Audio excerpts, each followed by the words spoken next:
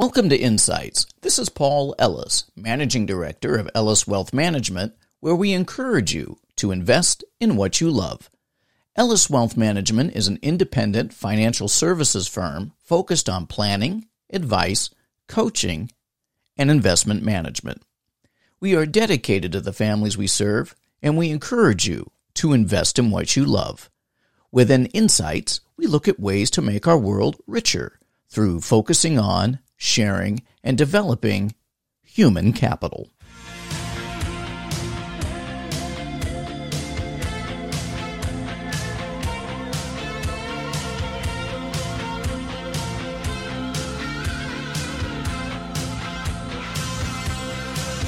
Well, all right.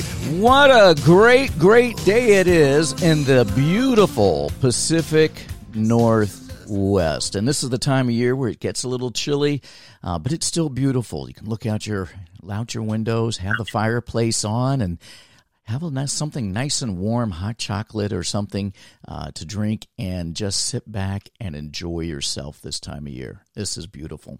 Well, listen, I'm very pleased today to have a colleague with me. His name is Aleman. He is the Senior Vice President with Amundi. Amundi is a fund company. And he covers the Northwest. He also covers Alaska, Montana, and Idaho for independent advisors and bank groups. He's also responsible for maintaining relationships with financial professionals and helping them acquire new clients through thinking about marketing as well as education. He's built a reputation as a leading specialist in Social Security and Medicare, and he is just a terrific person. His passion is for helping clients both with their business and personal development. He is a CFP, that's a Certified Financial Planner. He earned his bachelor's degree from the University of Oregon in political science. He was also the second team Pac-10 All-Academic in 2001. He played football for the Oregon Ducks as a wide receiver, and he has that same high competitive mindset in every area that he places himself in. Cy lives with his wife, Morgan, in Seattle, and he has two sons, and they've got their dog, Yogi. What we have today is a great time ahead of us with Cy. Cy, how are you doing today? I am doing great, Paul. Very happy to spend some time with you. Thank you, my friend. Thank you. Listen, the first thing that is going to be on people's minds for sure, wide receiver, Oregon Ducks, Pac-10. We're Pac-12 now, and then we're going to be something else. But the rivalry between the University of Washington, go Dogs, Oregon, the Ducks, speed, determination. That organization has been high on the list for a long time. What did you learn playing for Oregon? People are going to want to know. I was going to have that at the end, but let's just get it out of the way. What did you learn? Yeah. How was it? Well, that's a big question, because I'd really say the foundation to who I am is tied to my time spent at University of Oregon on the football team. It's just such an experience, a full mind, body, spiritual experience. So it's hard to pin down maybe a quick answer there. But hey, we got some time on this call. I might as well share my story a bit around it. And, being here in Seattle, it's a tough thing to be an Oregon Duck. I get pushed around a little, but people know who we are around the country. And I love that I was there from 1998 to 2002. It was a transitional period with Mike Bellotti as our coach, and we had Jeff Tetford as our offensive coordinator. My wide receiver coach was Chris Peterson, who did a great job here in Seattle, right, for your Huskies. Yes. It was the time where the team went from middle of the pack to some pretty elite performance. In fact, my last game was against CU in the Fiesta Bowl, and we finished that season number 2 in the country. And almost got a chance to play in the national championship game that year. But with all of that success, you've got a lot of young athletes on that team, and not every one of them gets to be the star performer out there. Mm-hmm. And I was, I was one of those people that, like everyone else who joins, it was my goal to be the superstar on the team. It didn't play out that way. So it's funny. I think we all talk about goals and achievement and success. In my experience in that time where my head was at, it was considered a failure or not reaching your goal. I'd say it was really difficult just emotionally at that time when I was just an 18-year-old or 19, 20-year-old to sort of learn that I had limitations. And boy, now I'm much older than that. And I look back at that time, and it's such a success in developing a young man into really how to move around in life and how to function. And some of the challenges I had at the time or limitations, they kind of give me a roadmap now on what not to do and changes that you can make to be more successful. So it's kind of an odd response to what did I learn, but I just got a really good guide map on how to go after something, how to be free, and how to talk to yourself in a really positive way. That's huge. Being able to receive counsel from others, but also being able to counsel yourself through self-talk, I think is really a key. It's extremely helpful because you may not always have somebody else on the other end of the line, but you're always with you. Right. So as an 18-year-old, 19-year-old, 20-year-old, you run your last route and you walk back into the locker room, you hang up the cleats, and you're now going to run a different route. It's, you're graduating and you're looking to do, what are you going to do next in life? And for some people, that transition from playing in high school or playing in college and then having to step onto a new field, the work field, is a bit of a challenge for them. Mm-hmm. How did you navigate that? Well, I'll tell you what, that's one of the blessings, so to speak, of the challenges I had at reaching my goals on the football field, is that I wasn't tied into the focus on going to the NFL and playing professional sports. I worked through that in the years of college and realized I need to be a professional in something else. So it gave me a lot of just energy, almost a chip on my shoulder, going to a new place where I could prove that I was valuable was really important to me coming out of that high intensity, high competitive environment where I did great. I played, was supportive on special teams, had a few catches here and there, but didn't quite hit the goal that I wanted.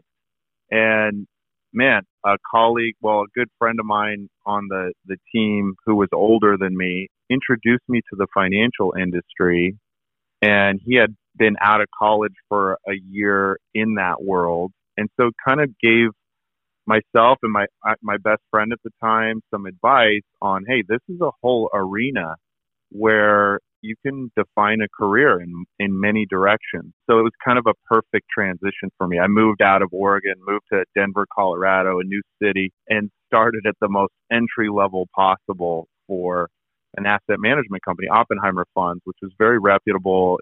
It was a great place, but it's a new arena to work into. So you started, you said, at the most entry level possible. What was that, and how did that go? Well, they had a call center. It was a customer service call center. And in those days, people would invest directly with the mutual fund family, and they would call in with all types of questions about their investments.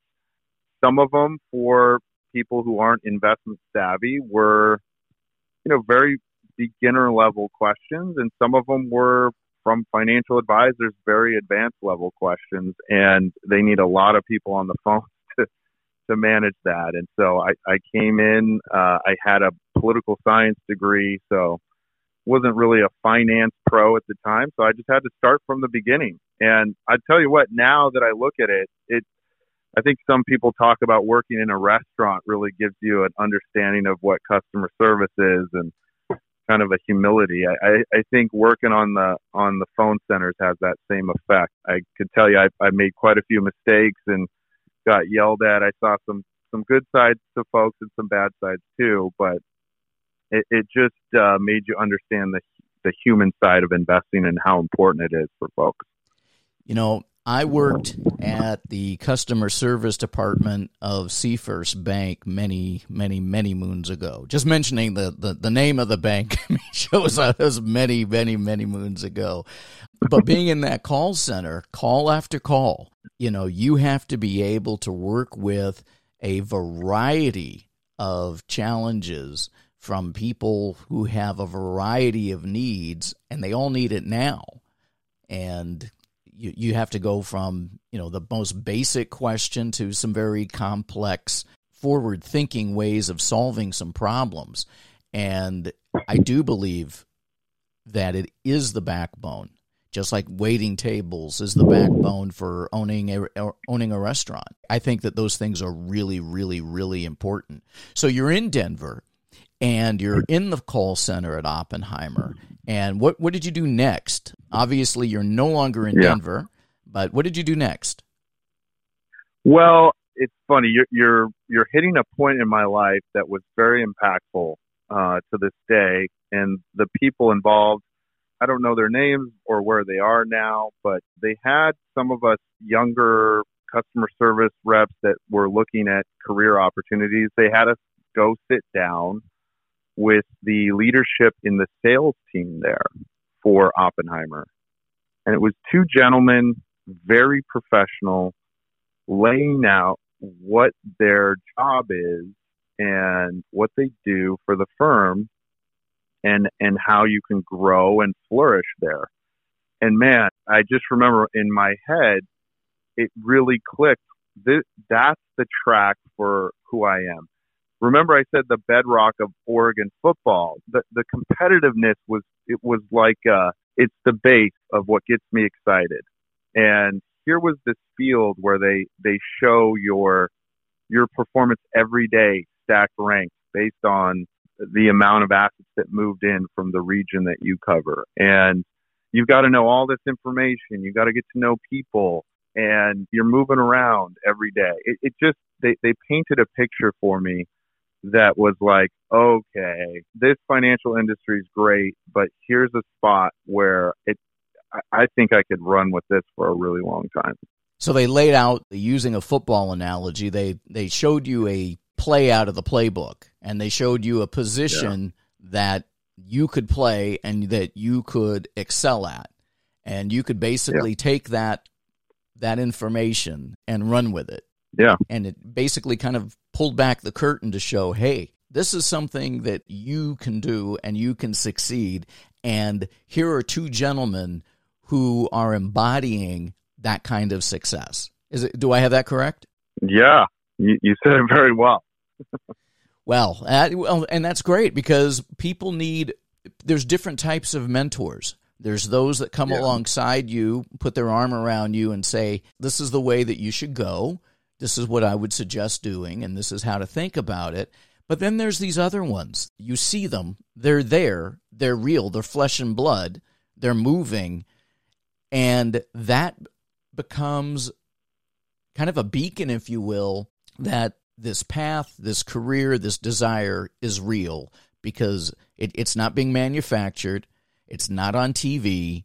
It's not a script that somebody else is handing someone else to act out. That person's real. This job is real. Those opportunities are real. And I really, really want that. Man. This is what makes it really interesting is at the time, that particular sales force in the nation, relative to other firms and groups, they were the Division I high performers. So I got an interview, And quickly in the interview, my current skill set was not Division One. As much as I would have loved it to, it wasn't. And I get back to that Oregon experience. I think had things just went smoothly for me, and had things been an easy road, getting into that situation, I might have been upset or told them, no, I am D1, even though I wasn't. I knew this was a second chance, and that what I needed to do is build and create the skills to become D1. And so I went and interviewed with all the companies in town for that same role. And one of them said, hey, you've got some potential. Come on in and we'll develop you. Then it goes on from there. From that company, I quickly wanted to become an external person that managed their own territory. And they didn't think I was the right fit. I think if everything went smoothly in my college days, I might be upset or change my career direction. I was focused, and I started interviewing with other companies. And a really nice gentleman who's still a close friend and colleague with me at the time, I was 26 years old, he completely took a chance. And he gave me my own territory in Oregon, which was just an absolute, right. I didn't really have the skills at that point, but he could feel my passion, and he gave me a shot. And I think I almost fumbled it a little bit, but it was the beginning to a direction that I've been on ever since then. There's a story about Michael Jordan, and of course he used it to drive him to success as a freshman in college, and then later through college into the NBA and beyond. And that is the memory of being cut from his high school basketball team. He didn't have what it took at that particular time, or at least his coach didn't think that he had what it took at that particular time. And he had to go back to the drawing board. Now, growing 6 inches probably didn't hurt, but he had to, but he had to really focus on the fundamentals. And that's kind of what you're saying, is that you're listening to a group that's D1, and you recognize, I need to get practice. I need to get assistance. I need to get help so that I can do that. And you recognize that you weren't going to get it still being at that firm, but you reached out. You proactively reached out to other firms to say, who can I work with? And somebody, like you said, took the chance, saw the potential, and part of the potential is the reach out. I mean, your job is a proactive job. So that's part of the skill set. Can you push through? Can you continue on? And just for people on the call, Cy, your position is important to advisors like myself. I consider you a practice partner, a colleague, someone that if I have a question on something, I can go to. And if you have the product or products that might be able to fit or help or solve a situation, you share that with me. If it's something that you don't have but you're aware of, you can let me know that as well. You also have access to a deep bench in your firm. So advisors working with a really quality divisional manager such as yourself can tap that person to assist in their bench in bringing further information and resources. You are key to what we do. You're not a competitor. You're key to what we do. And so I just want to put that out there for those that are listening. Why is it important? And why is someone like Cy in his position important? It's extremely important. In the military, we were always told that, for every one person in the field, it takes 10 people to support that person. And it's important to have quality people like you in our lives. So again, thank you for coming on. Just want to bring people up to speed on that. Then you're working in Oregon and you're back in your own stomping grounds, really. How did that feel? It couldn't have been better. And of course, the person taking a chance on me took that into account, right? That there would be some easier roads to develop relationships for me out there. But it was great to be back there. And you kind of, just hearing you explain what I do and how it works, you really have to expand your knowledge base. To be able to help a financial advisor is very difficult because in your position, Paul, you know so much about a lot of things. So in order to come in and be supportive, it takes a ton of work, detailed information, relationships, and support from your firm. And it's funny, as this morning, like I said, a lot of times I have flashbacks of memories in the college football years and how what I did then is different than what I do now. And there's a practice I had. I wasn't performing the level I wanted to when I was, let's say I was 19 years old. And at that time, I thought, well, maybe I just need to get more angry and I need to increase my emotions in practice. A little hostility, right? I need to yeah. And that's what I thought would suddenly make me become a better performer. And I kind of went through how silly I must have looked in my head as I was increasing my emotion, but physically still the same human. And this was a stock blocking drill. We don't have to go too far into the detail here, but like the takeaway from that is, okay, here I am in Oregon. I have my own region. This is a big, challenging position. I've got to gain more knowledge so that these people I'm working with find me valuable. I'm not just going to suddenly get more emotional about it, or I'm not going to just think that I can get better. I literally have to incrementally start working at this consistently for the next 2 or 3 years. And boy, that adjustment in thinking has been really essential. Even today, now I'm managing my salespeople. So this is a new job. It's very uncomfortable. It's new muscle memory. It's easy to get frustrated. But I can remember the ones that really were successful in the most elite competitive environment, they weren't done with the workouts, right? I would see them doing an additional workout when everybody else was headed back to the dorm. And I kind of scratched my head like, well, turns out all those people that were doing that were in the NFL.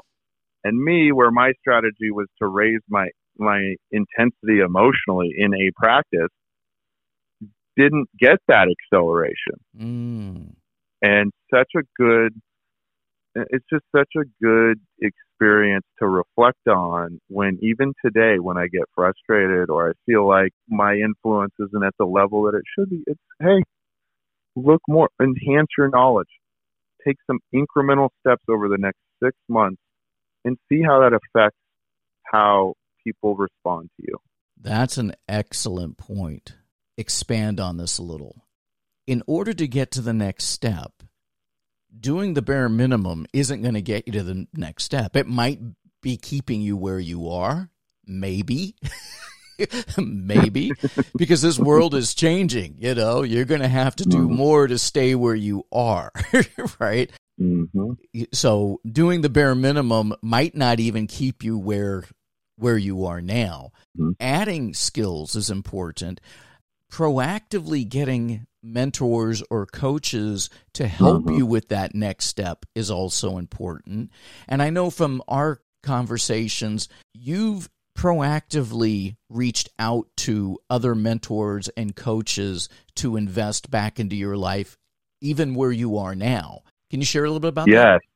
Yeah, no, Paul, that's a great transition in kind of where my life is now, because I've been in my career for 17 years, had success, but we all get to those, like, I could call it a plateau or a time where your agitation around where you're performing is higher, or a time where you felt like I needed progress. And this was a recent situation. I think it was 2 or 3 years ago, and it just wasn't feeling like my potential. I wasn't in growth mode, and it got to the point where I knew I needed to make a change. And so I just started sharing that with people that I trusted. And I went on a 5:30 a.m. run with a running group, and very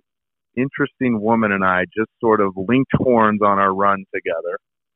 And I felt comfortable sharing with her where I was, just emotionally, and how I felt my progress as a human being was. And turns out she's a coach. Oh, wow. Yeah. In fact, she was currently coaching a young gentleman on the University of Washington's football team. So she works with executives. She works with a lot of people to help work through sometimes these plateau moments. And long story short, I engaged with her for a couple of years, and she doesn't know anything about my job or what the parameters are, the technicals around what I need to share or how I communicate things. But she knows about the limiting beliefs that we build into our mind, and how the mindset is so essential to having to growing. And so I'm talking a little long here, but basically she really moved into my mindset and started coaching me on a granular level weekly with small tasks to break down those limiting beliefs. Well, that's huge. I mean, you can't move forward if your mind is not allowing you to. You also said something that one of the things that you recognized, and maybe this coach helped with that, was recognizing, to quote you, I am enough. Understanding that I am enough to get from here to there or achieve the things that you want to achieve. Can you explain that for a little bit? Yeah, that's it's again. Now this was a lot of coaching and conversations and walking through scenarios in my life in real time. But that's a little mantra that she was able to identify that was really important to me progressing, becoming a better leader. I have 2 young boys now. So, the stress of becoming a father and wanting to make sure you're good. And, coming out of that football, I referenced it earlier. It was, I need to prove people that I am great. And I need to prove that I deserve to be the starter on the team. Right. And I spent, like 15 years where that was really driving me to succeed. And I'm very thankful for it, because it made me do things that were uncomfortable and difficult and really helped me. But it wasn't sustainable. And that was part of what was feeling. It is part of a transition I've gone through recently. And she and I work together, and it's that key phrase to me is I am enough every day. And I think when you can really believe that, you're more free to listen to your gut, to adapt and adjust in real time with clients or with some of your thoughts. Sometimes we hold back our ideas for reasons that we don't know.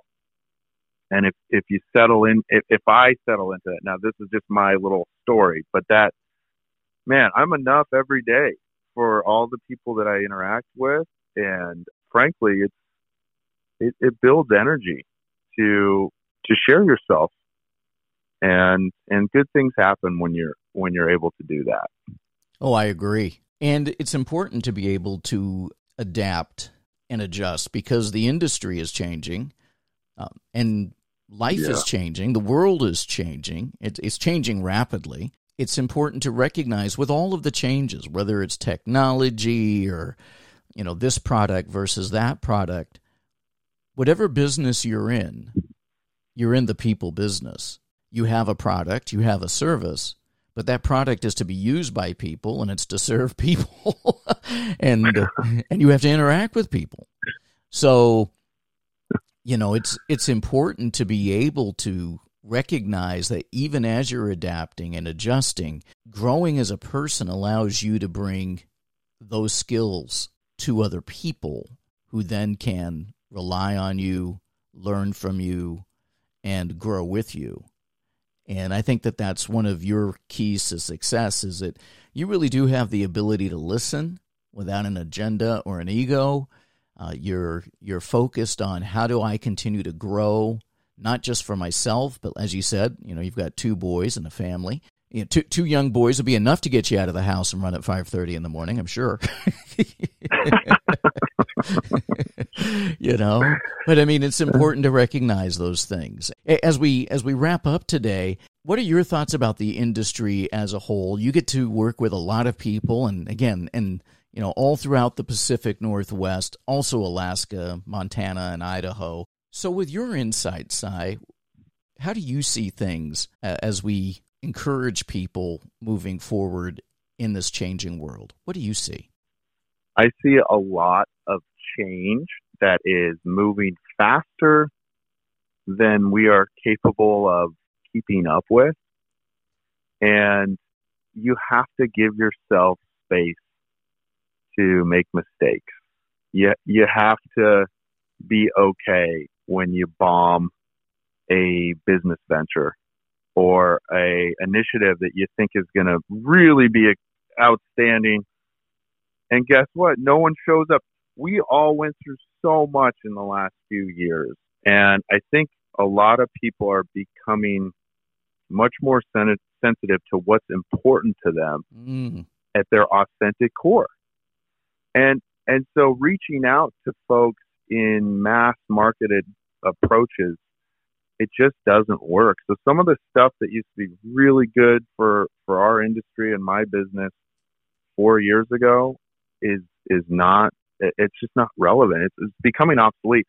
And that's scary. And for some, it makes you try to hold on to things.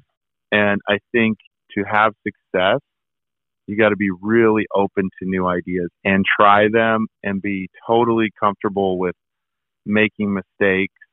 And every once in a while, you discover something new that's more exciting and more fun. And I mean, I can just think about you, Paul, and some of your past positions. And now here we are on this wonderful podcast, which really gets people to know you and other people in your community better. Would this happen 5, 6 years ago? Who knows? But I think that we're all discovering new ways to share what we're all about and to live our lives the way we want to. And we got to just be confident in who you are and try things out to be successful. Amen. Amen.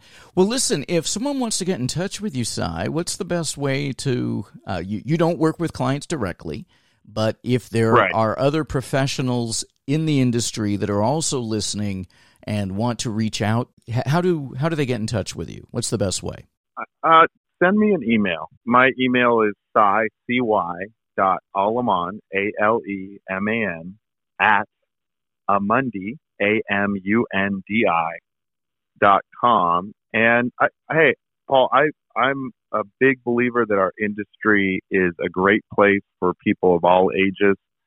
And so reach out to me if this story has any interest on the career side too. I'd be happy to give some insights. That is excellent. That is excellent. Well, listen, you mean a lot to me. I truly mean that. And I am so thankful that we met. We met through a colleague of ours. And it's important to continue to grow, to learn that you're enough. But that isn't a hard lid. That means you're the container, and we can continue to put into that container. We can invest in ourselves. Thank you for listening. And until next time, this is Paul Ellis reminding you to invest in what you love.